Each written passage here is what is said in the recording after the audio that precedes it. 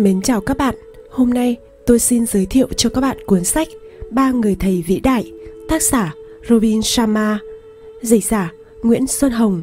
Sách được xuất bản bởi Nhà xuất bản Lao động. Lời giới thiệu: cuốn sách này là một tác phẩm hư cấu. Đây là câu chuyện về một người đàn ông có tên là Jack Valentine mà đường đời có nhiều điểm giống với tôi. Thông qua một loạt cuộc gặp gỡ với ba người thầy đặc biệt, Jack phát hiện ra một triết lý mạnh mẽ để định hình lại cuộc sống và tiếp cận vận mệnh của mình. Những bài học Jack tiếp thu được qua chuyến phiêu lưu phi thường của anh ấy cũng sẽ khiến bạn tạo ra những thay đổi tuyệt vời trong đời mình. Làm thế nào tôi biết được điều này? Bởi vì đó chính là những bài học đã cải biến cuộc đời tôi. Tôi đã nếm trải nhiều thất bại trong hành trình đi qua những tháng ngày của mình. Thế nhưng mỗi chướng ngại cuối cùng đều lại chính là một bàn đạp đưa tôi tới gần hơn với chân lý trong tâm khảm và cuộc đời tốt đẹp nhất của mình. Nhiều năm trước, tôi là một luật sư, theo đuổi sự thành đạt và tất cả những cám dỗ vật chất đi kèm với nó, nghĩ rằng đây chính là cuộc đời mình. Nhưng khi tôi làm việc tích cực hơn và đạt được nhiều hơn, tôi nhận ra rằng thực sự chẳng có gì thay đổi cả. Cho dù tôi có thu thập được bao nhiêu tài sản vật chất đi chăng nữa, thì cái thằng người mà tôi nhìn thấy trong tấm gương phòng tắm mỗi buổi sáng vẫn y nguyên. Tôi không hề hạnh phúc hơn và không hề cảm thấy tốt hơn tí nào. Suy ngẫm nhiều hơn về thực trạng cuộc sống của mình, tôi bắt đầu nhận thức được sự trống rỗng ngay trong tim mình. Tôi bắt đầu chú ý đến những tiếng thì thầm lặng lẽ của con tim, những điều chỉ dẫn tôi đến rời bỏ nghề nghiệp mình đã chọn và bắt đầu quá trình tìm kiếm tâm hồn một cách nghiêm túc. Tôi bắt đầu suy nghĩ về lý do tại sao tôi lại ở đây, trên hành tinh này, và nhiệm vụ cụ thể của tôi là gì. Tôi tự hỏi tại sao cuộc đời mình lại không có tác dụng và cần phải thực hiện những thay đổi sâu sắc nào để giúp mình đi đúng hướng. Tôi xem xét những niềm tin cốt lõi, những giả định và những lăng kính mà mình nhìn ra thế giới, và tôi tự cam kết sẽ làm sạch những lăng kính không lành mạnh. Trong suốt giai đoạn biến đổi quyết liệt này, tôi đọc những cuốn sách về tự lực cánh sinh, về vai trò lãnh đạo cá nhân, về triết học và duy linh. Tôi tham gia nhiều khóa học phát triển bản thân. Tôi thay đổi chế độ ăn uống, lối suy nghĩ và hành vi của mình. Cuối cùng, cái con người mà tôi phát triển đến là một người đáng tin cậy hơn, hòa hợp hơn, uyên bác hơn cái con người trước kia của tôi. Tôi sẽ là người đầu tiên nói với bạn rằng, ở nhiều khía cạnh, tôi vẫn chỉ là một kẻ nhập môn trong hành trình tự khám phá này. Đỉnh quả núi này là chân quả núi tiếp theo của tôi, và quá trình khám phá con người của tôi là một quá trình không bao giờ kết thúc. Ngay cả lúc này, khi tôi viết ra những dòng này, tôi vẫn đang di chuyển qua một giai đoạn biến đổi cá nhân toàn diện khác và đánh giá lại những giá trị cơ bản nhất của mình, cùng với cách tôi nhìn nhận thế giới. Nhưng tôi cố gắng hòa nhã với bản thân. Tôi nhắc mình rằng tôi phải kiên nhẫn và đừng hấp tấp vội vàng. Mỗi ngày sẽ mang lại sự rõ ràng hơn, chắc chắn hơn và những hạnh phúc mới. Và với tôi, đó là những gì mà cuộc sống tươi đẹp đang mở ra này mang lại. Tôi hy vọng cuốn sách Ba Người Thầy Vĩ Đại sẽ lay động bạn ở mức độ thật sâu. Nếu bạn thực sự muốn sở hữu tài liệu này, thì tôi gợi ý rằng trong vòng 24 giờ sau khi đọc xong cuốn sách, bạn hãy ngồi xuống và chia sẻ triết lý bạn học được với ai đó mà bạn quan tâm. Điều này sẽ làm sáng tỏ hiểu biết của bạn và hỗ trợ việc kết hợp những bài học vào cuộc sống của bạn. Tôi cũng hy vọng rằng bạn thấy vui khi vận dụng kiến thức của cuốn sách này, đem một cảm nhận rất trẻ thơ về những điều kỳ diệu và niềm say mê cho những gì bạn sẽ khám phá trên những trang sách sau đây chính là một trong những cách tốt nhất để trở thành một con người mà tôi biết bạn mong muốn. Xin cảm ơn bạn đã dành cho tôi đặc ân được chia sẻ tác phẩm này với bạn. Tôi chúc bạn có một cuộc sống đầy triển vọng, niềm vui và bình an. Và tôi hy vọng rằng bạn sẽ thực hiện phần việc của mình để giúp xây dựng nên một thế giới mới. Sharma. Chương 1. Những khởi đầu mới. Tất cả chúng ta, cho dù chúng ta có là các chiến binh hay không, đều có một phân vuông cơ hội thỉnh thoảng xuất hiện ngay trước mắt. Sự khác biệt giữa một người bình thường và một chiến binh là chiến binh nhận thức được điều này và luôn cảnh giác, thận trọng chờ đợi để khi cái phân vuông cơ hội này xuất hiện, anh ta sẽ chớp lấy. Carlos Castander. Tôi chưa bao giờ cảm thấy đau đớn nhiều như vậy trong cuộc đời mình. Bàn tay của tôi run rẩy, không sao kiểm soát nổi và máu tràn khắp chiếc áo sơ mi trắng tinh của tôi. Đó là sáng thứ hai, và ý nghĩa duy nhất lấp đầy đầu tôi là đây không phải là một ngày đáng để tôi chết. Khi tôi nằm bất động trong xe hơi của mình, tôi bị tác động bởi sự im ắng của hiện trường. Không một ai trong chiếc xe tải vừa va chạm với tôi rúm gió đến như vậy. Những người đứng xem súm đông đỏ tại hiện trường trông đầy khiếp hãi, và giao thông gần như tắc nghẽn hoàn toàn. Tất cả những gì tôi nghe thấy là tiếng lá sột soạt trên những tán cây dọc bên đường.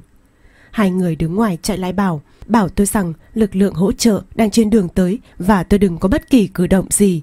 Một trong số họ nắm tay tôi và bắt đầu cầu nguyện: lạy Chúa, xin hãy giúp người đàn ông này, xin hãy bảo vệ ông ấy.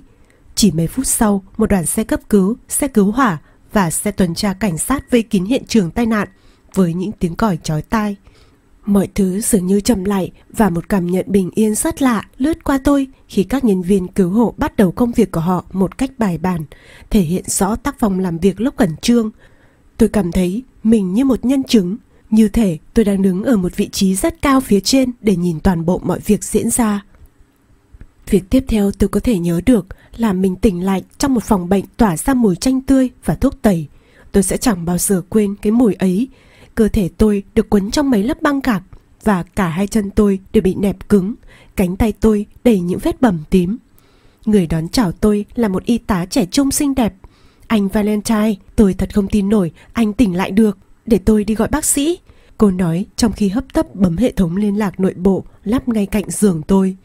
Khi cô ấy kết thúc cuộc đàm thoại, tôi rên rỉ: hãy gọi tôi là Jack, cố gắng tỏ ra bình thường trước những gì tôi biết là một tình thế rất nghiêm trọng. Tôi đang ở đâu vậy nhỉ? Anh đang ở bệnh viện đa khoa Lakeview, anh Jack ạ. Đây là phòng chăm sóc đặc biệt. Anh bị tai nạn vào tuần trước. Nói thật với anh rất may mắn mới còn sống đấy. Tôi hả? Tôi bẽn lẽn hỏi. Cô y tá đáp lại bằng một nụ cười miễn cưỡng, trong khi mắt nhìn lên những bảng theo dõi ở cuối giường tôi. Anh bị hôn mê sau khi bị một chiếc xe tải không mui đâm phải. Nhân viên cứu hộ đưa anh tới đây, không tin rằng anh sống được sau vụ va chạm. Nhưng mà thôi, việc duy nhất anh cần quan tâm lúc này là điều trị khỏi những vết thương kinh khủng và đôi chân bị gãy của mình. Anh sẽ ổn thôi. Tôi nói rồi, anh đúng là một người cực kỳ may mắn. May mắn không phải là từ tôi gắn cho mình, nhưng trong tình huống này tôi có thể hiểu ý cô ấy. Tôi đã rất có phước mới còn sống được. Tại sao tôi chỉ có một mình trong này? Tôi thắc mắc khi nhìn xung quanh. Tôi đâu có bận tâm nếu có thêm ai đó cùng phòng. Anh chỉ vừa mới tỉnh lại được vài phút. Jack, hãy nghỉ ngơi và dành chút thời gian hít thở đi. Nhớ nằm yên, bác sĩ của anh sẽ tới đây ngay thôi. Ông ấy cực kỳ lo lắng cho anh đấy. Trong khi ngày hôm đó trôi dần và cả đoàn bác sĩ, y tá xuất hiện, kiểm tra rồi động viên tôi bắt đầu hiểu được đầy đủ mức độ nghiêm trọng trong vụ tai nạn của mình. Người lái chiếc xe tải đã chết ngay tức thì, và bác sĩ của tôi thẳng thắn thông báo cho tôi biết rằng ông ấy đang nghĩ tôi chẳng bao giờ phục hồi ý thức được nữa. Tôi chưa bao giờ thấy một trường hợp nào như thế này cả, ông ấy nói rất thật lòng. Nhưng ngay lập tức tôi nghĩ trong đầu rằng chuyện này xảy ra vì có lý do. Mọi thứ xảy ra đều có lý do, và trong đời chẳng có gì là ngẫu nhiên cả. Tôi biết bạn đã từng nghe nói đến điều này trước đó, nhưng cá nhân tôi đi đến chỗ hiểu rằng cái vũ trụ kỳ diệu này của chúng ta không chỉ thông minh đến kỳ lạ trong cơ thể hoạt động của nó, mà còn là một nơi rất thân thiện. Thế giới này muốn chúng ta có cuộc sống tuyệt vời hơn, nó muốn chúng ta hạnh phúc và nó muốn chúng ta chiến thắng.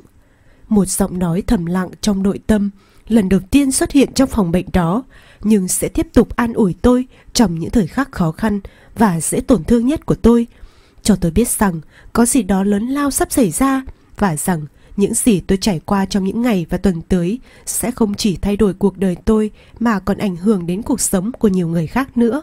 Nó bảo tôi rằng những điều tốt đẹp nhất của tôi sắp xuất hiện. Tôi đoán rằng nhiều người trong chúng ta không nghe thấy giọng nói nội tâm thầm lặng nhưng rất uyên bác này. Sâu thẳm trong trái tim mỗi chúng ta có một nơi biết hết mọi câu trả lời cho những câu hỏi lớn nhất của chúng ta. Mỗi chúng ta đều biết chân lý của mình và những gì cần phải làm để tạo ra cuộc sống phi thường cho chính mình.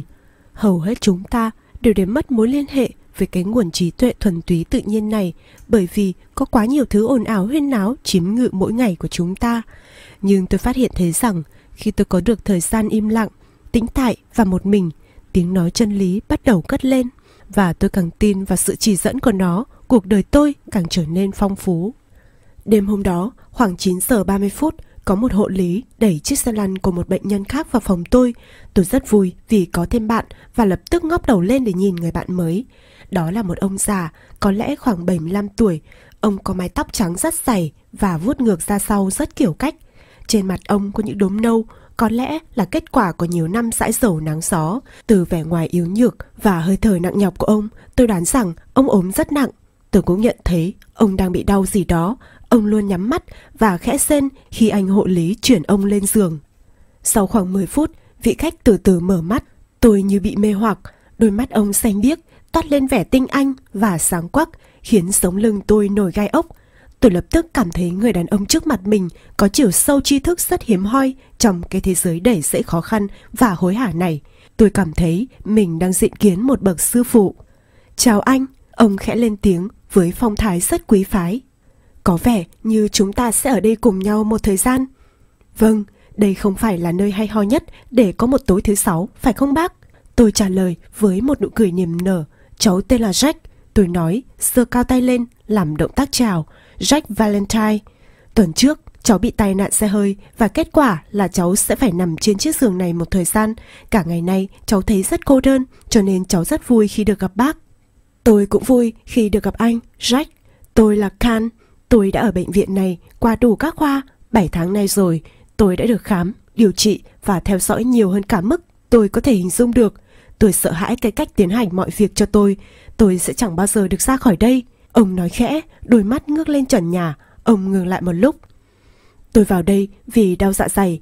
Chứng bệnh tôi nghĩ là do tôi ăn phải gì đó. 6 ngày sau, người ta đưa tôi đi hóa trị. Ung thư ạ? Tôi hỏi, cố gắng tỏ ra nhạy cảm hết mức. Vâng. Lúc bác sĩ phát hiện ra bệnh, họ thấy rằng nó đã lan khắp cơ thể tôi rồi, chạy cả vào phổi, vào ruột và thậm chí lên cả đầu. Ông nói trong khi run rẩy, đưa tay phải vuốt qua mái tóc của mình. Nhưng dù sao, ông tiếp tục với vẻ trầm ngâm. Tôi cũng đã sống được một cuộc đời khá ra trò so với hầu hết mọi người. Tôi lớn lên trong nghèo khó, chỉ có mẹ nuôi nấng. Bà quả là một người phụ nữ cao quý. Mẹ cháu cũng vậy. Tôi xen vào. Ngày nào tôi cũng nghĩ đến mẹ tôi, ông Khan đáp. Bà rất nhạy cảm, nhiệt thành và mạnh mẽ như thép mới đúc vậy. Bà tin tưởng tôi hơn bất kỳ ai khác tôi từng gặp và khuyến khích tôi đặt ra những mục tiêu lớn lao, mơ những giấc mơ vĩ đại.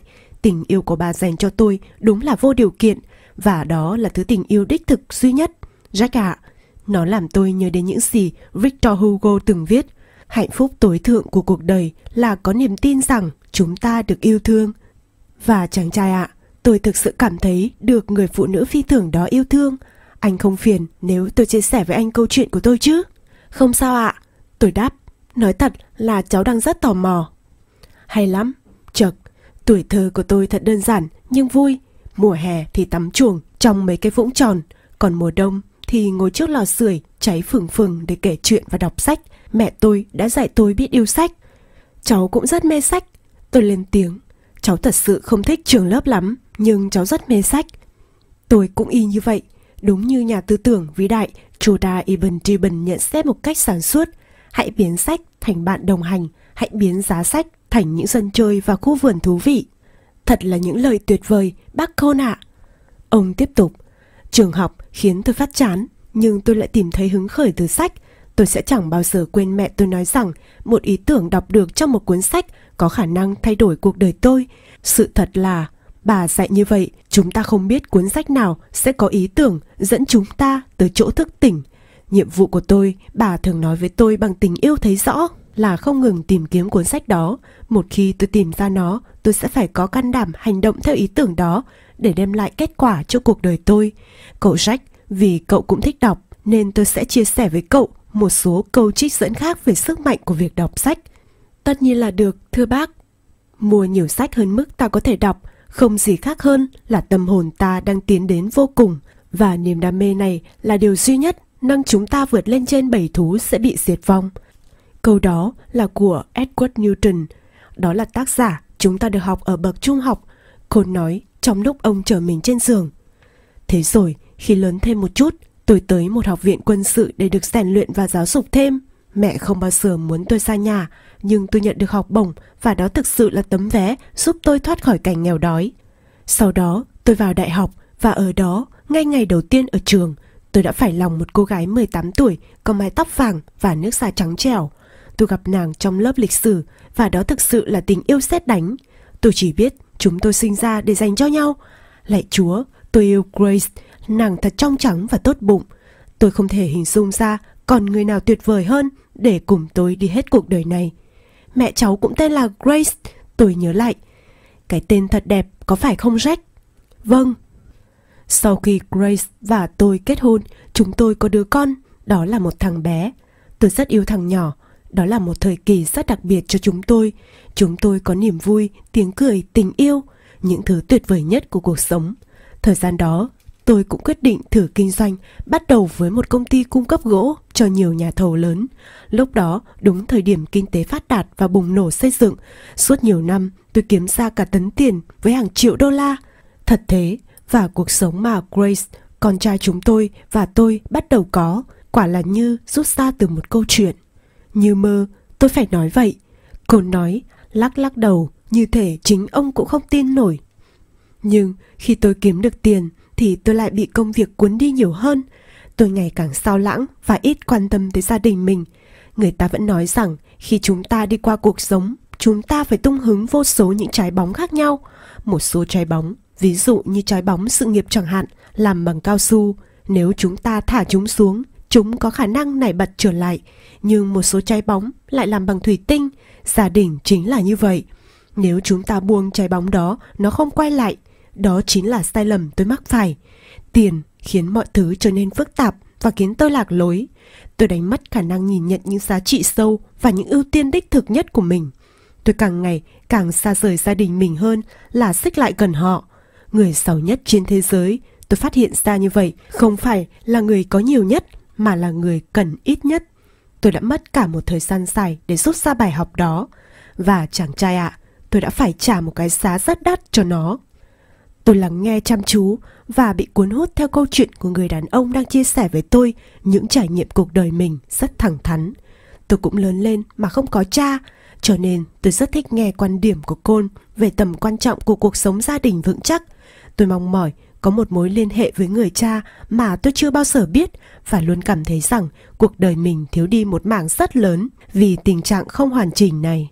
Tôi cũng cảm thấy thoáng chút buồn do thực tế là mặc dù tôi là một thanh niên khá trẻ, nhưng tôi vẫn chưa gặp được một người phụ nữ tôi cảm thấy có thể chia sẻ cuộc đời mình và bắt đầu xây dựng một gia đình. Đó là một khao khát mà tôi chưa hề nhận ra trước đó. Nhưng dù sao, Côn tiếp tục, sự nhiệt thành của ông tuôn trào. Thời kỳ khó khăn cũng đến với công việc của chúng tôi, lúc nào chẳng vậy, và tôi trắng tay. Tôi không nói mình mất một số tiền và một số tài sản đâu nhé, Jack. Tôi nói với cậu rằng chúng tôi mất sạch chỉ trong vài tuần. Grace rất sốc và không nguôi lo lắng về tình cảnh khó khăn của chúng tôi. Nhưng chúng tôi là những con người mạnh mẽ và chúng tôi đã cùng nhau tìm cách xây dựng lại. Quy mô kinh doanh thu hẹp lại rất nhiều. Grace và tôi cũng sống lối sống giản dị hơn. Đây cũng là thời điểm cho chúng tôi nhìn lại mọi thứ đã xảy ra. Thất bại thường giúp chúng ta thức tỉnh và trở lại với bản ngã đích thực của mình. Do đó, ngay cả khi chúng tôi không hề thoải mái về kinh tế và mối quan hệ của chúng tôi vẫn đối mặt với những thách thức, thì tôi vẫn trưởng thành thêm rất nhiều với tư cách một con người. Trên thực tế, tình cảnh bi đát lúc đó đã giúp tôi bắt đầu đi trên con đường tự khám phá mà tôi vẫn đang đi ngày hôm nay. Nó làm thay đổi cuộc đời tôi hoàn toàn. Thế chuyện gì xảy ra tiếp theo, bác cô? Tôi hỏi với vẻ quan tâm rất thành thật, không hề để tâm rằng trời đã rất khuya và đèn đóm trong bệnh viện đều đã tắt cả. Tôi đã trở thành một triết gia. Một câu trả lời rất thẳng thắn vang lên. Một triết gia à? Thế còn công việc của bác, rồi còn bác Grace và con trai bác nữa? Triết học đơn giản có nghĩa là tình yêu tri thức. Những gì tôi đang nói với cậu Jack, là tôi thấy rất yêu tri thức, chẳng khác gì tôi yêu chính cuộc sống này. Tôi dành cả ngày trời trăn trở về ý nghĩa của cuộc sống và suy ngẫm về những vấn đề sâu xa của nó. Những điều mà trước đây đã ngốn khá nhiều thời gian của tôi bắt đầu tỏ ra không mấy quan trọng. Buồn thay, khoảng cách giữa Grace và tôi càng ngày càng xa và cuối cùng chúng tôi ly thân. Một số người tin rằng các mối quan hệ đến với chúng ta như những nhiệm vụ, một số mối quan hệ kéo dài vài tuần, một số dài cả đời, nhưng tất cả chúng đều xuất hiện để dạy cho chúng ta những bài học lớn có ý nghĩa thúc đẩy sự trưởng thành của chúng ta với tư cách là những con người. Tất cả những gì tôi biết là tôi học được rất nhiều từ quãng thời gian chúng tôi có với nhau. Nhưng thật không may, nàng mang theo con trai đi cùng và tôi không bao giờ còn được gặp lại hai người nữa. Điều đó khiến tôi suy sụp. Ông Cole kể, giọng run lên. Một phần trong tôi chết đi khi chuyện đó xảy ra. Tôi vẫn không sao tha thứ được cho bản thân về những gì tôi đã làm, khiến cho cuộc sống gia đình tan vỡ. Và lạy Chúa, tôi nhớ con trai biết chừng nào. Lần cuối tôi nghe tin, Người chuyển đến vùng khác và cố gắng nuôi nấng con trai chúng tôi bằng những nguồn lực eo hẹp mà nàng có. Tôi cố gắng giữ liên hệ với nàng, giúp nàng bớt khó khăn, nhưng tôi biết trái tim nàng đã vỡ nát và vốn rất kiêu hãnh, nàng không muốn liên can tới tôi. Đây thực sự là sai lầm lớn nhất của đời tôi, để mất gia đình mình. Vợ và con trai tôi đem lại cho tôi những khoảnh khắc vô cùng hạnh phúc, những điều tôi đã không nhìn thấy cho tới khi đã quá muộn. Nhưng những sai lầm lớn nhất của chúng ta cũng đem lại những bài học lớn nhất. Giờ tôi đã khôn hơn. Tôi đoán ra được mánh lới thực sự trong cuộc sống là đưa ra những tiên đoán từ những nhận thức muộn màng trước đó để nhìn thấu được bản chất bên trong. Cách nói hay lắm, bác Cole ạ. Những gì cháu hiểu từ điều bác nói là trong cuộc đời rất cần để quá khứ của chúng ta phục vụ cho chúng ta, có phải thế không ạ? Rất đúng, chính xác như vậy, chẳng có gì sai khi phạm sai lầm cả. Đó chính là cách con người trưởng thành. Chúng ta sinh ra để phạm sai lầm, vì sai lầm mang lại sự trưởng thành. Chúng ta chỉ không nên lặp lại cùng một sai lầm. Hãy biến một vết thương thành tri thức, hoặc như cậu nói, hãy để quá khứ phục vụ cho chúng ta. Mà thôi, sau khi Grace và con trai chúng tôi ra đi, đến lượt mình, tôi càng đi sâu hơn vào bản thân, khép mình lại thế giới suốt nhiều năm và tích cực tự đánh giá và chất vấn bản thân. Niềm đam mê của tôi là theo đuổi việc khám phá xem tôi là ai với tư cách một con người và tại sao cuộc sống của tôi lại diễn ra như vậy. Trong một thế giới nơi hầu hết mọi người sống ở phía bên ngoài thì tôi lại sống ở bên trong. Trong một thế giới nơi mọi người trốn tránh những nỗi sợ hãi của họ thì tôi lại lao về phía chúng. Và những gì tôi nhìn thấy ngay trong phần sâu thẳm nhất của mình thật phi thường. Bác có thể chia sẻ những điều bác nhìn thấy ở bản thân không ạ? Tôi háo hức hỏi, bám sát lấy từng lời của ông Cole. Tôi sẽ để cậu tìm thấy điều đó cho chính cậu, con trai ạ. Ông đáp lời, càng khiến cho tâm trạng tò mò mãnh liệt của tôi thêm sôi sục. Còn biết không, tất cả chúng ta đều phải thực hiện công việc nội tại của chính mình. Đó là trách nhiệm cao nhất của chúng ta. Mục đích trung tâm của cuộc đời là đánh giá bản thân và hiểu được cái tôi đích thực, cái bản ngã thật sự, cùng tổng thể con người mình. Biết được thêm nhiều điều về bản thân, có thể làm được hơn nữa cho thế giới, chính là hành trình tối thượng. Thành công thật sự trong cuộc đời là một công việc nội tại, còn biết không? Cháu hoàn toàn hiểu ạ. Những gì tôi khám phá ra được là những kho báu quý giá nhất một con người sẽ tìm ra, chính là những kho báu ẩn sâu trong trái tim họ. Những món quà tuyệt vời nhất của cuộc đời là những món quà nội tâm, chỉ được hé lộ cho những người có can đảm nhìn xa hơn bề ngoài cuộc sống của mình. Tôi mất một lúc để suy nghĩ về những gì ông nói. Thật đáng tiếc, bác Cole ạ, cháu chưa bao giờ là người phát triển bản thân cả. Cháu làm việc cho một công ty quảng cáo, cho nên cháu suốt ngày ở trong thế giới của doanh nghiệp. Tất cả đều nhằm kiếm tiền và trông sao cho ổn. Cháu không tự hào lắm với cái cách thế giới của cháu vận hành, nhưng cháu học được cách chơi trò chơi này và cháu chơi khá tốt. Cháu có một chiếc xe hơi 6 cạnh, hay ít nhất là cháu từng có một cái. Cháu có một căn hộ ấm cúng và những người bạn chơi được. Nhưng mỗi cuối ngày, cháu vẫn không cảm thấy hạnh phúc, vẫn thiếu một cái gì đó. Cháu thật sự hiểu những gì bác đang nói về chuyện thành công là một công việc nội tâm. Nếu cháu cảm thấy ổn với bản thân mình, cháu biết cháu sẽ cảm thấy tốt hơn nhiều về cuộc sống của mình. Do đó, cháu có thể bắt đầu công việc bên trong như lời bác nói từ đâu đây? Con có thể bắt đầu bằng việc kết nối với cái chết của mình, Jack ạ.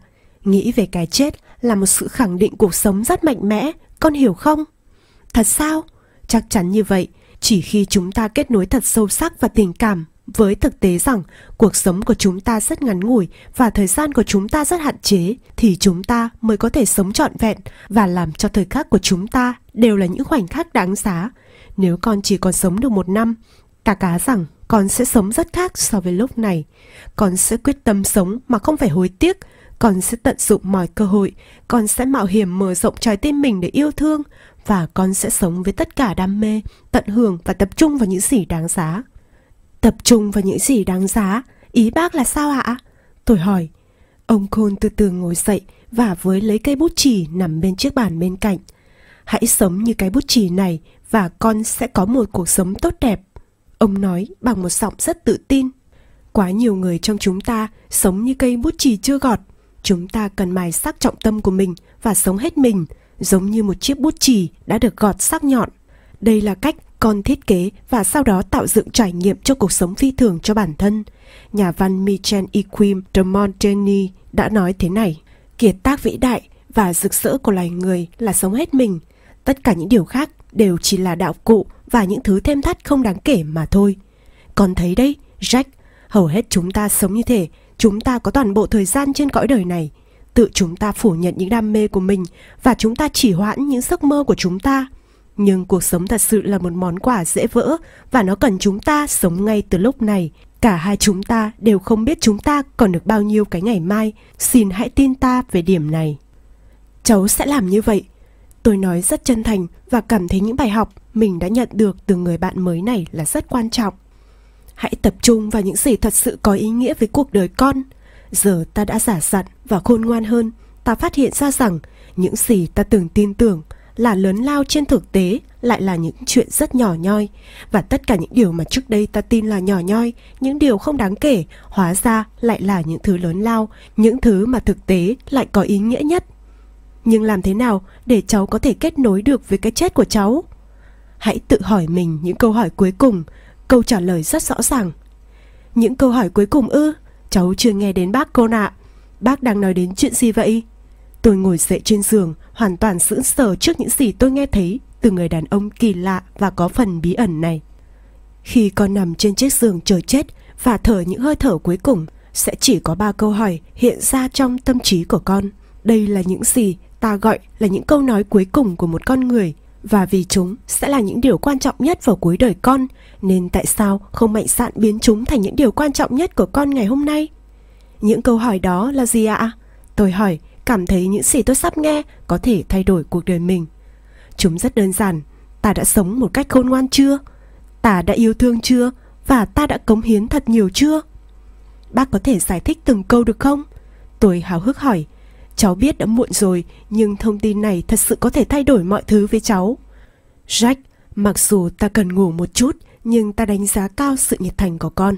Rõ ràng trong đầu ta thấy rằng con và ta có lý do để gặp nhau. Đó chính là cách thức thế giới này vận hành. Mọi người sẽ đến với con vào đúng thời điểm con cần học hỏi bài học mà họ xuất hiện để dạy con nhất. Cháu tin điều đó. Thế giới của chúng ta là một nơi rất khôn ngoan, và cuộc đời của chúng ta mở ra theo một loạt những quy luật tự nhiên mà không có gì có thể tuyệt vời hơn thế. Con người chúng ta nghĩ rằng cuộc sống của chúng ta bị chi phối bởi những sự kiện ngẫu nhiên và rằng những người đi đến và đi đều thuần túy do tình cờ. So với chân lý thì không còn gì khác nữa. Trong thế giới chúng ta không hề có sự hỗn loạn, chỉ có trật tự. Không hề có sự trùng hợp, không hề. Cuộc sống của chúng ta không phải do vận may hay bất hạnh, mà do một quá trình rất thông minh được vạch ra nhằm giúp chúng ta phát triển thành cái bản ngã tốt đẹp nhất. Làm sao bác biết được điều này? Ta chỉ mới biết thôi, và con cũng sẽ như vậy, ông Can quả quyết nói. Tuyệt vời, tôi đáp và chìm trong suy ngẫm. Con được sinh ra để dành những món quà tặng của con cho thế giới. Nhưng cách thức là trước khi con có thể tỏa sáng như một con người, ý ta là thực sự tỏa sáng, thì con phải thực hiện cái công việc nội tâm mà ta đã nói lúc trước. Con phải tìm cách hiểu bản thân. Con phải nhìn vào những niềm tin hạn hẹp của mình và tái tạo lại chúng. Và con phải phân tích được những giả thiết sai lầm mà con có về việc con có thể là gì, có gì và làm gì với tư cách một con người, để rồi sau đó chỉnh sửa lại chúng.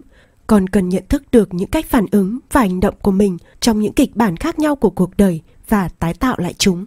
Và con phải giải quyết những nỗi sợ hãi của mình và vượt qua chúng.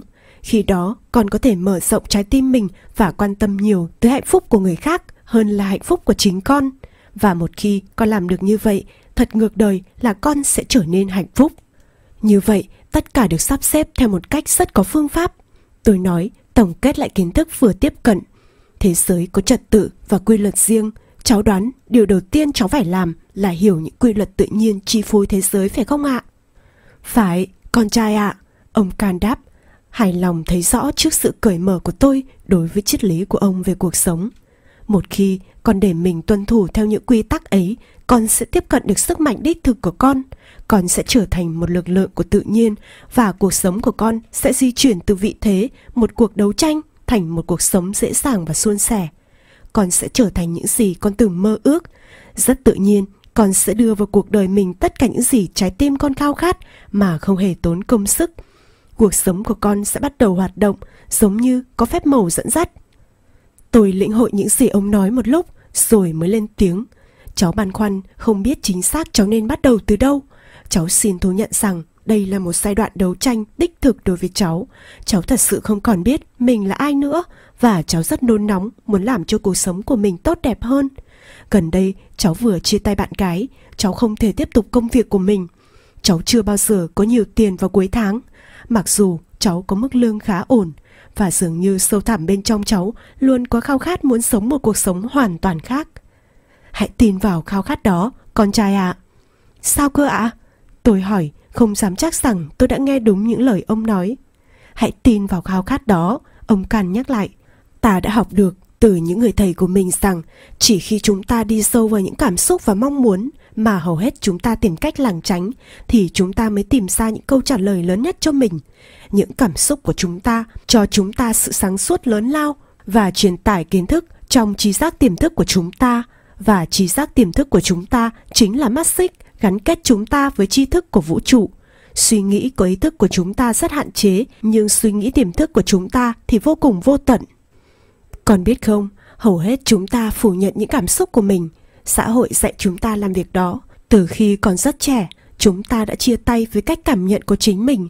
Người ta bảo chúng ta đừng khóc lóc, đừng cười quá to, và cảm thấy buồn hay thậm chí có tâm trạng giận dữ là việc rất sai lầm. Nhưng những cảm xúc của chúng ta không hề đúng hay sai, chúng chỉ đơn giản là những cảm giác và là một phần quan trọng trong trải nghiệm của con người. Phủ nhận chúng chính là cách con đang giết chết một phần con người mình, và nếu cứ tiếp tục như vậy, con sẽ đánh mất một mối liên hệ với bản ngã đích thực của mình.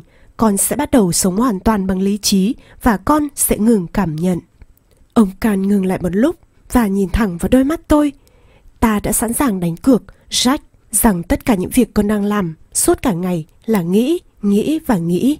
Tâm trí của con là một cỗ máy chạy không ngừng, và con không hề có sự bình yên bên trong. Con vừa ngừng sống trong khoảnh khắc hiện tại và cảm nhận những gì sống động thật sự. Con quá bận rộn sống trong quá khứ hoặc tương lai. Con có biết rằng tâm trí hiếm khi được sống trong hiện tại không? Nó luôn lo lắng về quá khứ hoặc nghĩ đến tương lai, nhưng những chuyện đó lại không có thật. Tất cả những gì có thật là khoảnh khắc ngay trước mắt con. Đừng bỏ lỡ khoảnh khắc đó, bởi vì đó chính là nơi trốn cuộc sống của con. Quá đúng, tôi nhận xét kèm theo một tiếng thở dài. Những lời của người đàn ông này phản ánh đúng sự thật. Tôi cảm thấy điều đó trong cơ thể mình. Tất cả những điều này đang bắt đầu trở nên vô cùng có ý nghĩa. Tôi nói, cháu ước gì có thêm nhiều người được nghe những lời uyên bác mà bác đang chia sẻ với cháu và mở mắt cho họ. Thế giới sẽ là một nơi tốt đẹp hơn hẳn. Họ sẽ hiểu điều đó khi họ sẵn sàng. Ngạn ngữ xưa nói, khi trò sẵn sàng, thầy sẽ xuất hiện. Chúng ta đều biết rằng mình không thể đẩy cho sóng trôi được. Cháu đoán thế giới ngày nay có quá nhiều điều hoài nghi. Tôi trả lời, chúng ta không tin vào những giấc mơ mà chúng ta có từ lúc bé nữa. Chúng ta cũng không tin mình có sức mạnh tạo ra cuộc sống mà chúng ta mong muốn. Chúng ta cũng không nghĩ rằng chúng ta có thể tạo ra sự khác biệt thật sự bằng những điều chúng ta làm. Ông Can gật đầu. Và đó chính là lý do tại sao rất nhiều người trong chúng ta bị mắc kẹt. Chúng ta có sức mạnh phi thường trong tay chính mình. Chúng ta chỉ để mất sự kết nối của chính mình với sức mạnh ấy. Một phần lý do chuyện này là do tâm lý sợ sệt. Những cơ hội sẵn có cho chúng ta trong đời mình thực sự rất lớn. Những điều kỳ diệu mà chúng ta có tiềm năng tạo ra trong cuộc đời mình, một khi chúng ta hòa hợp được với sức mạnh của tự nhiên là rất lớn. Thật sự như vậy. Nhưng tiềm năng này cũng mang theo nó những trách nhiệm nhất định, và điều này khiến chúng ta sợ sệt. Cho nên chúng ta không tin vào chính mình. Chúng ta phủ nhận sức mạnh của mình và dựng lên những trở ngại cho việc đạt được cuộc sống phi thường mà chúng ta mong muốn có được. Chẳng khác gì chúng ta tự hủy hoại chính mình. Chúng ta trốn chạy những điều mà chúng ta mong muốn nhất. Chính xác, đó là những gì chúng ta đang làm. Chúng ta giả vờ rằng chúng ta không bận tâm, và chúng ta hành động như thể chúng ta không có gì đặc biệt. Chúng ta nhắm mắt trước cách thức vận hành của thế giới, cho nên chúng ta không tin vào những quy luật tự nhiên kiểm soát thế giới ấy. Và những quy luật này chỉ phát huy tác dụng trong cuộc đời con một khi con dành trọn niềm tin mà con có với tư cách là một con người vào những quy luật ấy. Chúng không có tác dụng nếu con không tin rằng chúng sẽ có tác dụng. Để tiếp cận được một cuộc sống tuyệt vời nhất của mình, mỗi người trong chúng ta phải có những thay đổi căn bản trong tư duy. Quan trọng hơn nữa, chúng ta phải có những thay đổi căn bản trong tâm khảm của chính mình. Và điều đó bắt đầu bằng việc tin vào những quy luật của tự nhiên mà ta đang nói với con. Như vậy, trước tiên, cháu cần tin rằng những quy luật này có tác dụng, và sau đó chúng sẽ đúng như vậy ư? Chính xác, điều này có phần giống như là một bếp lửa. Con cần cho củi vào trước khi con có được hơi ấm. Ngồi trước một bếp lửa không có củi thì không thể làm cho con ấm hơn được. Hầu hết mọi người không tin, họ không có niềm tin vào sự vĩ đại của vũ trụ và vai trò thú vị của họ ở trong đó. Đó là lý do vì sao cuộc đời họ không hề có sự hấp dẫn. Đó là lý do vì sao họ không hiểu được cách thế giới vận hành, và cũng là vì họ không còn là những thủ lĩnh nữa. Tôi bối rối vì nhận xét đó. Ý bác là sao ạ? Xuất phát điểm của quá trình khai sáng, một mục tiêu mà con người đều cần phấn đấu chính là vai trò lãnh đạo bên trong. Vai trò lãnh đạo còn cao xa hơn nhiều mà giới doanh nhân vẫn thực hiện trong công việc. Vai trò lãnh đạo là trách nhiệm cá nhân, là sự tự khám phá và việc tạo ra giá trị trên thế giới này bởi chính những con người mà chúng ta trở thành. Có quá nhiều người mất thời gian trách cứ người khác về tất cả những gì không như ý trong cuộc đời họ. Chúng ta trách cứ vợ chồng mình vì cuộc sống gia đình không được êm ấm. Chúng ta trách cứ cấp trên vì những bực dọc trong công việc. Chúng ta trách cứ người lạ đi trên đường cao tốc vì họ làm cho chúng ta nổi khùng. Chúng ta trách cứ cha mẹ mình vì họ cho chúng ta quá ít.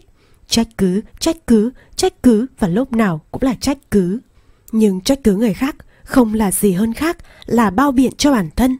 Trách cứ người khác là vì chất lượng cuộc sống hiện nay của chúng ta là một cách sống rất đáng buồn. Làm như thế, tất cả những gì chúng ta đang làm chính là chấp nhận vị trí nạn nhân. Thật vậy sao ạ? Chắc chắn là như vậy. Bởi vì khi sống như thế, những gì cơ bản con nói được là rằng con không có khả năng sống cuộc sống của mình. Những gì con nói được là để cuộc sống của con thay đổi, người vợ của con phải thay đổi, hoặc cấp trên của con phải thay đổi, hoặc những người đi lại trên đường cao tốc phải thay đổi. Đó là một cách sống bất lực. Vai trò lãnh đạo nằm ở đâu trong cái triết lý sống như thế? Ông Can nhận xét, giọng cụ càng lúc càng to lên theo cảm xúc của mình.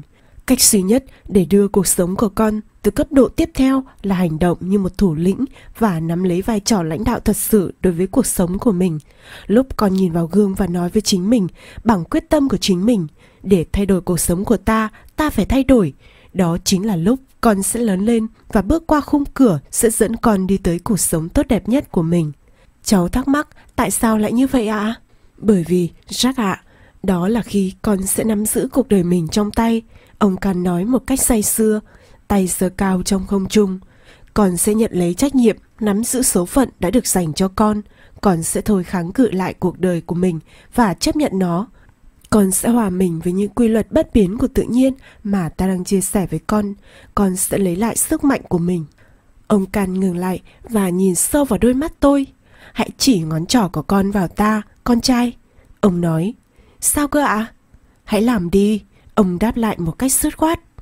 Tôi giơ tay lên và chỉ thẳng vào người bạn cùng phòng vô cùng kỳ cục của mình. Con nhận thấy điều gì? Ông hỏi. Cháu như bị lột từng mảng da. Tôi đáp một cách thành thực. Không phải, con trai ạ. Hãy suy nghĩ kỹ hơn. Điều gì là điều mà tất cả chúng ta đều cần làm nhiều hơn nữa khi chúng ta trải qua cuộc sống. Suy ngẫm là mẹ của trí tuệ, con biết mà. Được rồi, giờ con đã giơ một ngón tay chỉ thẳng vào ta, nhưng còn những ngón tay khác thì đang chỉ vào ai?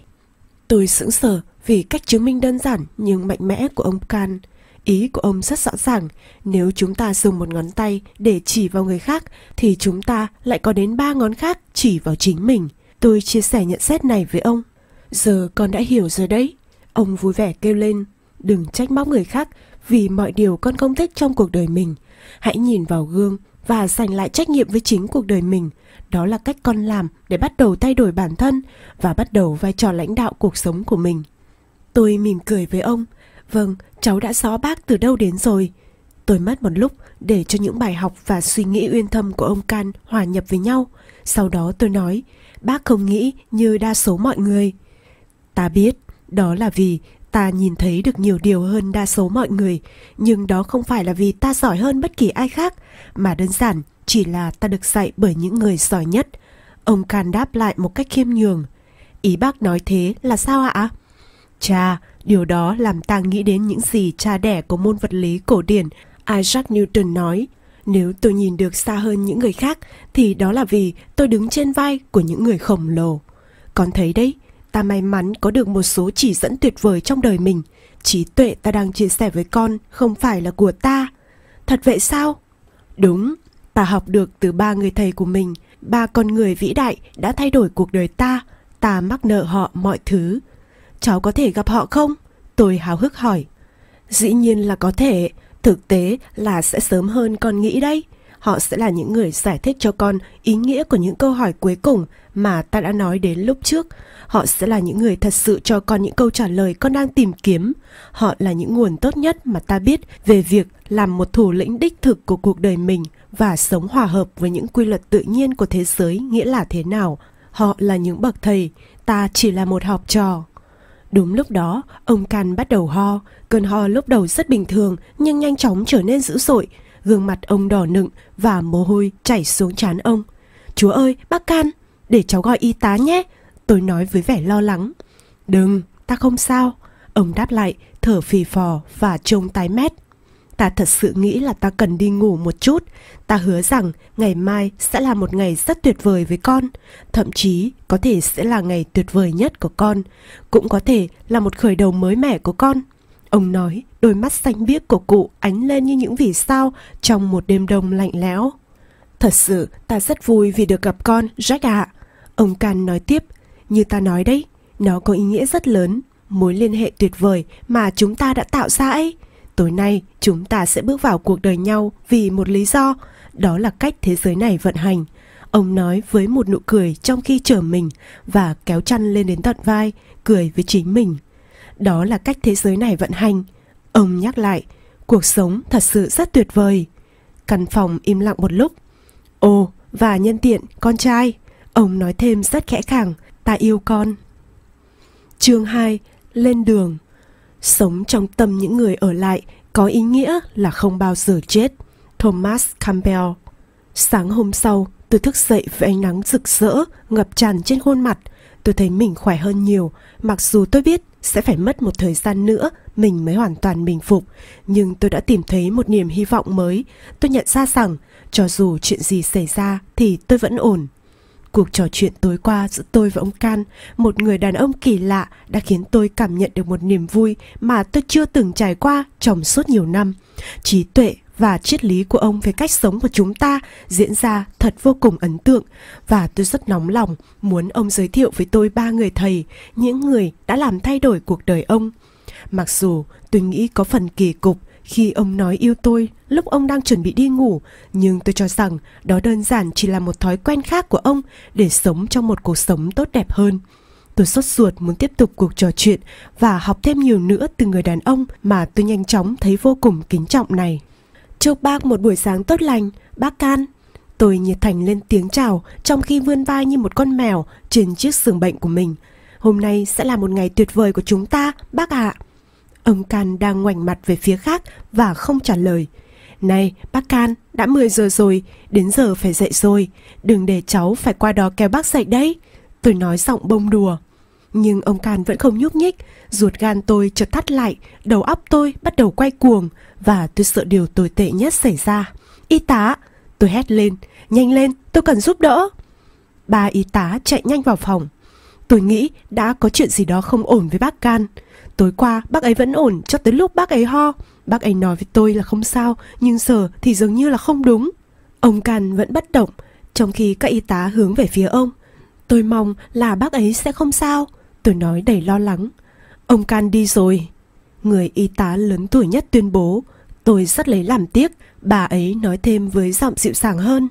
Ông Can đã ốm nặng trong một thời gian dài, anh Jack ạ. Một y tá khác giải thích. Bệnh ung thư đã lan khắp cơ thể ông cụ, và chúng tôi không thể làm được gì nữa. Ông cụ đã đề nghị được đưa đến đây tối qua. Không ai trong chúng tôi biết vì sao. Đó là nguyện vọng cuối cùng của ông cụ. Chúng tôi cũng thấy hạnh phúc hơn vì đã thực hiện yêu cầu đó. Ông cụ chỉ nói đã biết anh cách đây khá lâu và ông cụ muốn gặp anh. Người y tá lớn tuổi nói. Ông Can luôn là một người đàn ông đầy bí ẩn. Anh biết đấy. Tôi biết. Tôi đáp. Tôi cảm thấy một nỗi buồn thực sự trong lòng khi mất đi một người mà tôi biết đã bước vào cuộc đời tôi như một thiên thần, dẫn dắt cuộc đời tôi đi theo một hướng mới và chỉ ra cho tôi sự khởi đầu mới, điều mà tôi mong đợi bấy lâu nay. Bác Can là một người kỳ lạ, tôi nói đầy kính trọng. Tôi không thể tin là bác ấy đã ra đi. Chỉ trong một thời gian ngắn, bác ấy đã thay đổi tôi bằng cách thức mà tôi cũng chưa nhận thức được đầy đủ. Cuộc đời là vậy mà. Cả ba y tá cùng nói vậy. Họ nói câu nói của người vừa qua đời rồi mỉm cười với nhau. Chúng tôi yêu quý ông Can, một y tá nhắc lại. Mà này, cô ấy nói thêm trong khi một y tá khác phủ tấm vải trắng lên mặt ông Can và đưa ông ta ra khỏi phòng. Ông ấy gửi lại cho anh một món quà và nhờ chúng tôi đưa cho anh vào sáng nay.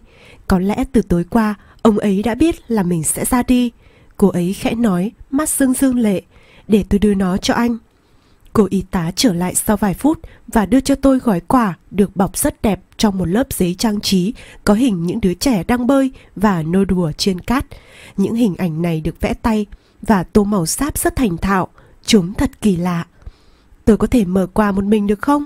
Tôi hỏi cô y tá.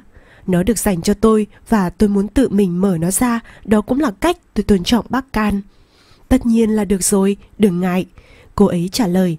Chúng tôi đều rất buồn vì chuyện của ông Can. Nhưng hãy nói cho chúng tôi biết bất kỳ điều gì anh cần. Chúng tôi sẽ chỉ ở ngay dưới sảnh chỗ phòng của y tá thôi. Cảm ơn. Tôi cẩn thận mở gói quà và bóc vài lớp giấy lụa mới tới món quà bên trong. Vừa nhìn thấy nó, tôi sửng sốt trước những gì mình nhìn thấy. 3 tấm vé máy bay được sắp xếp gọn gàng, tấm nọ chồng lên tấm kia. Nhìn kỹ hơn, tôi thấy chúng đều là vé hạng nhất đi đến 3 nơi nổi tiếng nhất thế giới: Rome, Hawaii và New York. Kèm theo những tấm vé là một bản đồ của từng đích đến, với những hướng đi được vẽ ngoạch ngoạc bằng mực đỏ và một dấu X được quanh tròn chỉ tới vị trí mà tôi cho rằng tôi cần tới. Thành phần cuối cùng của món quà này là một lá thư viết tay của bác Côn.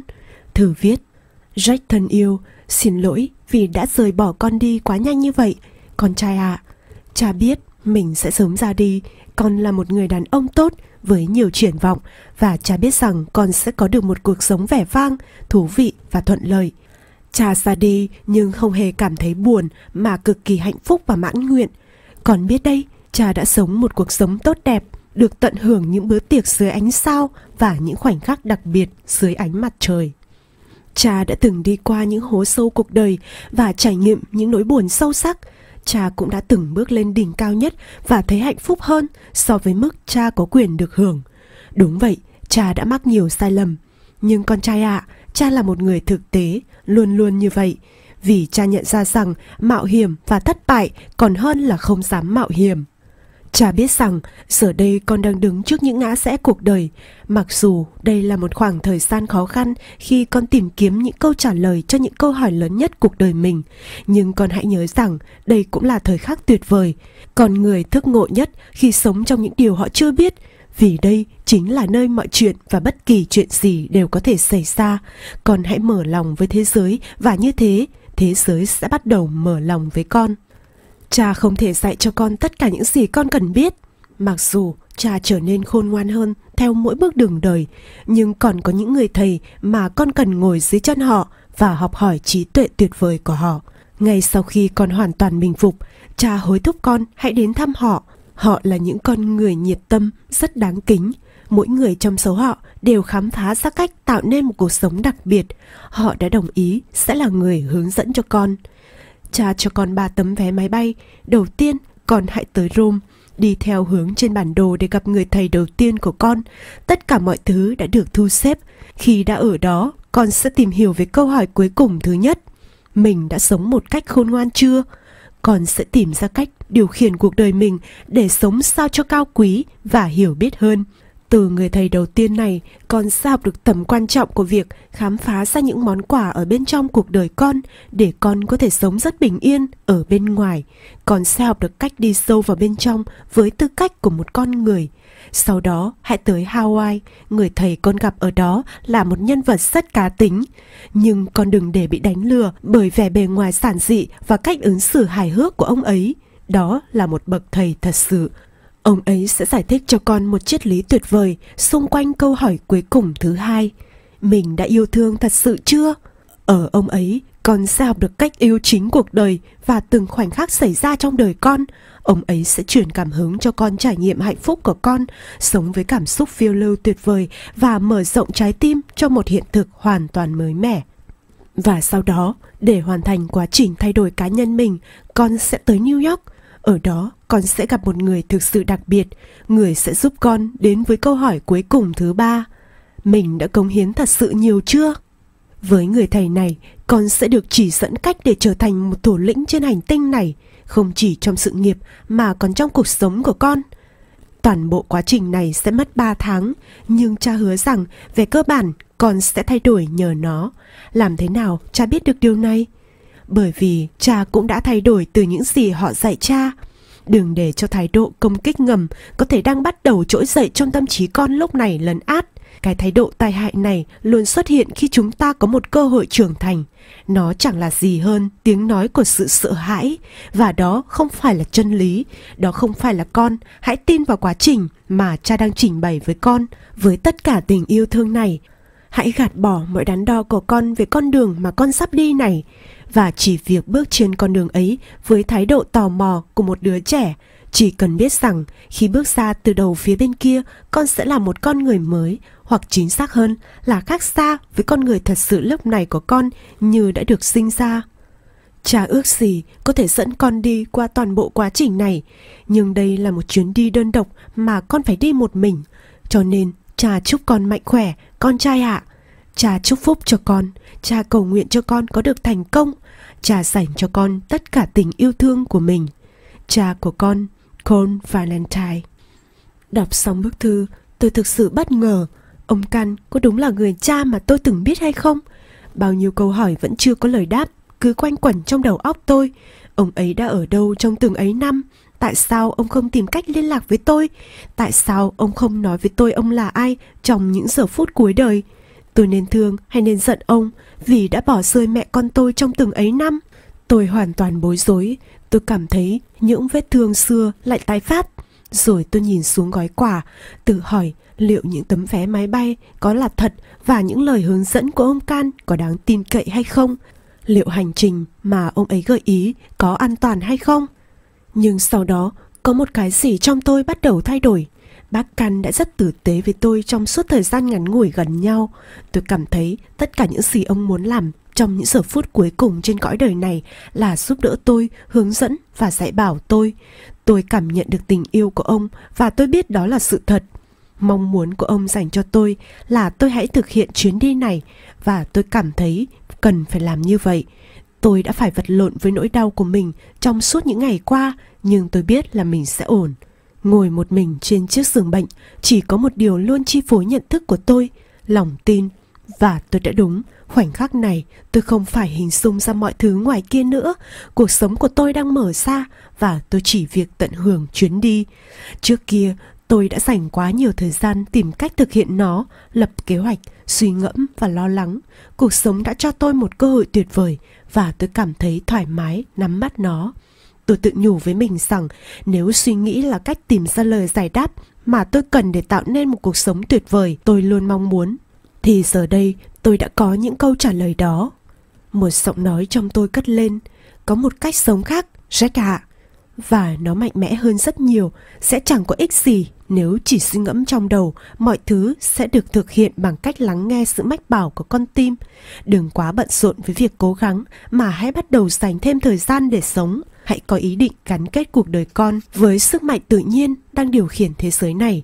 Các câu trả lời con cần đều nằm ở đó. Tôi đã từng đọc một đoạn trích của triết gia đáng kính Abraham Maslow. Những lời của ông ấy vô cùng thích hợp với chuyến đi mà tôi sắp thực hiện. Tôi muốn chia sẻ chúng với quý vị. Chúng ta sợ những khả năng lớn nhất của bản thân. Chúng ta nhìn chung đều e ngại trước những gì chúng ta chỉ thoáng nhận ra trong những khoảnh khắc hoàn hảo nhất, trong những điều kiện hoàn hảo nhất, vào những lúc có dũng khí thật lớn. Chúng ta thích và thậm chí còn run lên khi chúng ta nhìn nhận bản thân ở những thời khắc đỉnh điểm như vậy, và đồng thời chúng ta cũng rùng mình trước sự yếu đuối, khiếp nhược và sợ sệt trước chính những khả năng ấy. Khi tôi nhắm mắt lại, tôi cảm nhận được ánh nắng trên mặt và từng nhịp đập của trái tim. Sâu thẳm trong mình, tôi hiểu rằng cuộc sống của tôi, cuộc sống tốt đẹp nhất đang đến với tôi cảm nhận rằng số phận đang mang lại cho tôi điều đó. Phần 1. Vị Thánh.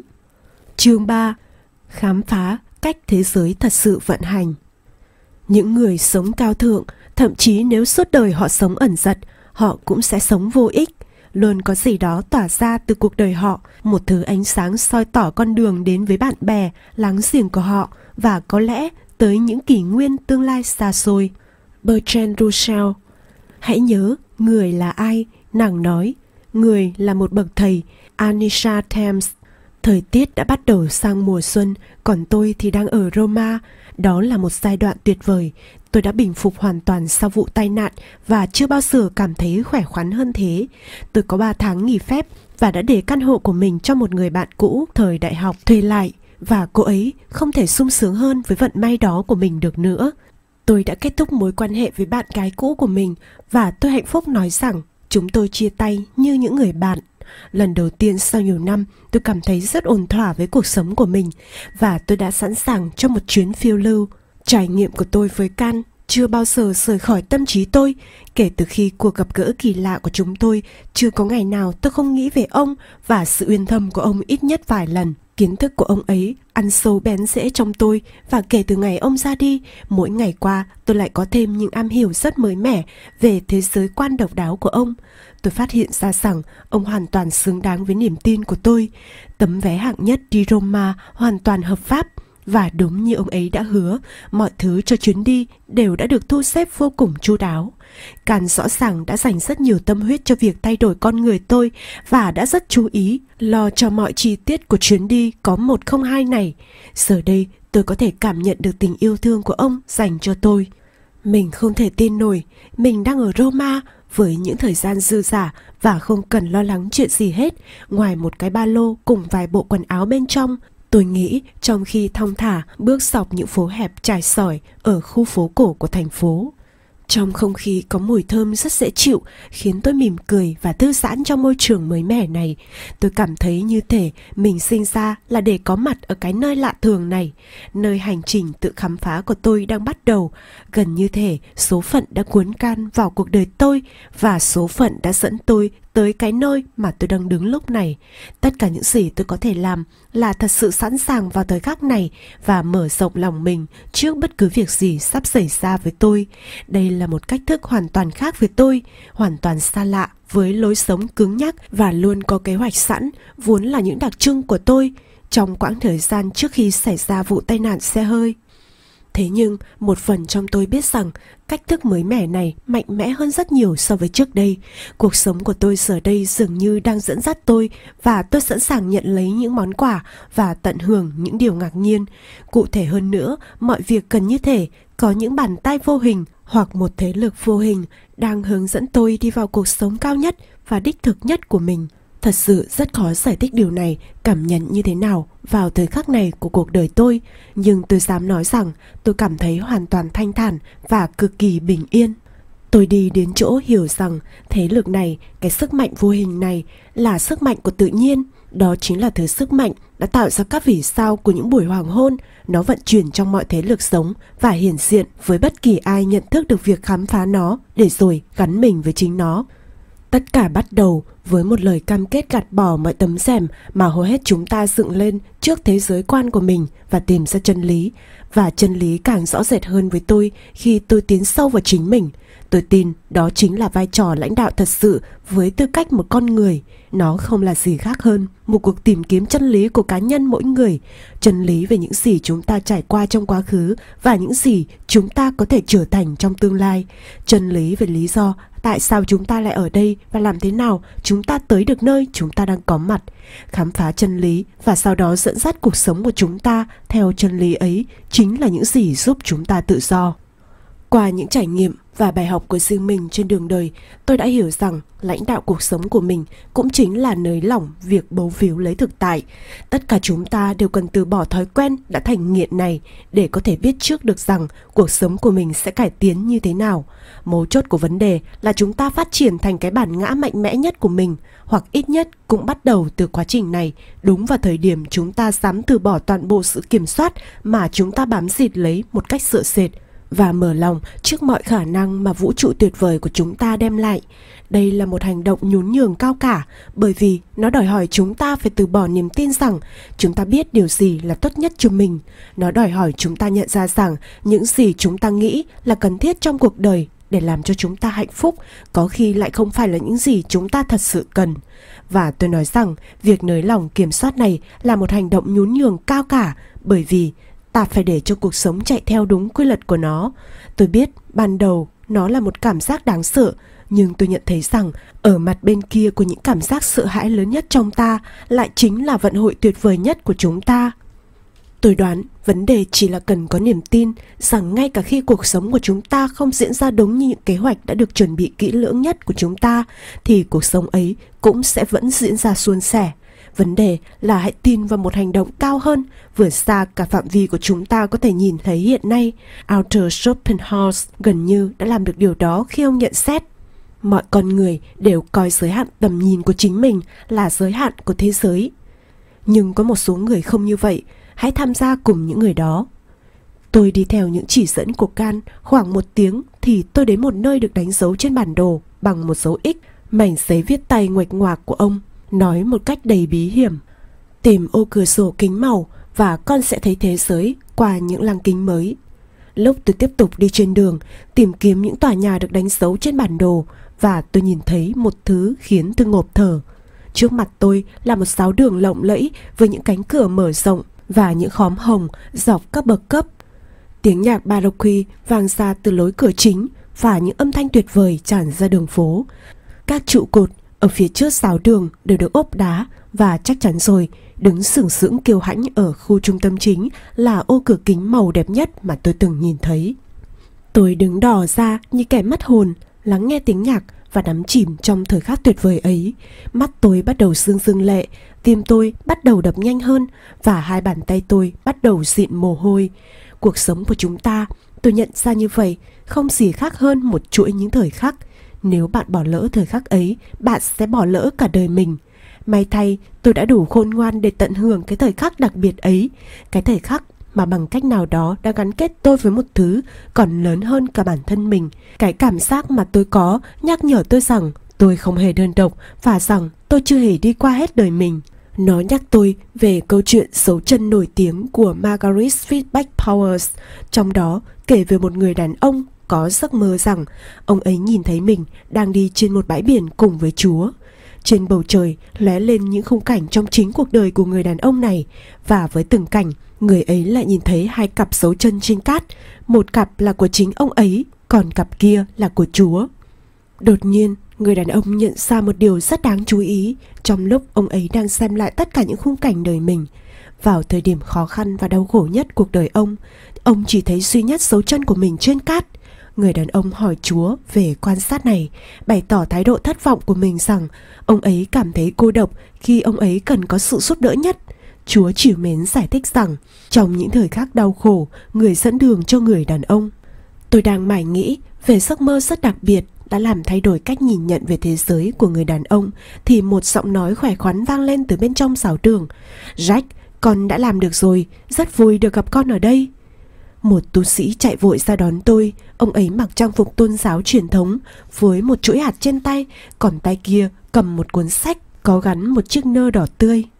Ông thong thả bước xuống bậc cấp và dừng lại ngay trước mặt tôi, tươi cười. "Thứ này dành cho con, Jack." Ông ấy nói trong khi trao cho tôi một cuốn sách. "Can bảo ta rằng con sẽ đến và tất cả chúng ta đều sẵn sàng chào đón con ở lại. Ta hy vọng con thích món quà này, nó sẽ là cuốn nhật ký để con ghi chép những điều hiểu biết của mình. Ghi nhật ký là một thói quen rất tốt để tự thay đổi, và ta biết rằng con sẽ có nhiều quan sát để ghi chép lại trong suốt thời gian con ở lại đây." "Con ở lại đây ư?" "Đúng, anh bạn trẻ của ta. Con sẽ ở đây với ta tại giáo đường trong vòng 4 tuần tới. Ta sẽ là huấn luyện viên cuộc đời con, giúp con tiếp cận được với bản ngã cao nhất và tốt nhất của con. Ta sẽ dạy cho con về những điều như số phận, tính xác thực và liêm chính.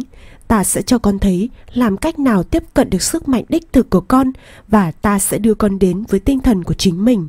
Chúng ta sẽ có một quãng thời gian tuyệt vời cùng nhau." Ông ấy nói đầy nhiệt thành. "Cảm ơn cha, nhưng nói thật, con chưa thật sự là một người theo đạo. Tôi nói rất thành thực. Những gì ta phải dạy con chẳng liên quan gì đến tôn giáo. Là một con người tâm linh, thật ra chính là làm một con người đích thực. Đó chính là sống theo những giá trị riêng cao quý nhất của con.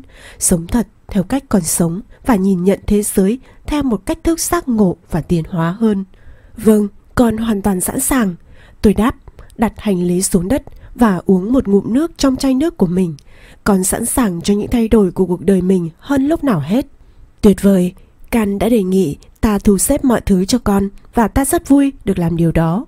Ta sẽ dạy con về ý nghĩa của cuộc sống. Ta sẽ giải thích chính xác cách đánh thức những tài năng cao nhất của con, cách tiếp cận trí thức sâu thẳm nhất của con và cách để lại một di sản.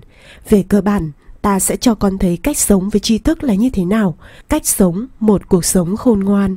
Đây là câu đầu tiên trong những câu hỏi cuối cùng. Tôi nhận xét và nhớ lại 3 câu hỏi quan trọng của cuộc đời mà Can đã giải thích với tôi trong buổi tối đáng nhớ của chúng tôi ở bệnh viện. Đúng vậy, ta sẽ cố gắng để đến lúc con tự hỏi mình, ta đã sống một cách khôn ngoan chưa? Thì câu trả lời của con sẽ phải là chắc chắn là như vậy. Ta muốn con sống khôn ngoan đến mức con sẽ ra đi thật hạnh phúc. Chào mừng con tới Roma, ông ấy nói với tất cả tình cảm và sự nhiệt thành của một ngôi sao opera Italia. Thứ lỗi cho ta chưa giới thiệu bản thân. Ta là đức cha Michel Antonio Di Franco. Bạn bè gọi ta là cha Mike, ông nói kèm theo một cái nháy mắt. Con rất vui được gặp cha, thưa cha Mike. Con rất biết ơn về sự đón tiếp nồng hậu của cha. Tôi nói một cách chân thành, cảm thấy hoàn toàn thoải mái khi được làm quen với người đàn ông nhỏ bé, có gương mặt tròn trĩnh và mái tóc trải mượt về phía sau này. Cha cũng biết ông Can ư? Ồ, phải rồi, cha của con là một người đàn ông tuyệt vời, Jack ạ. Một con người rất đặc biệt ở nhiều khía cạnh. Ông ấy kể cho ta nghe mọi chuyện về con, cho dù lúc này con đã thành một người đàn ông trưởng thành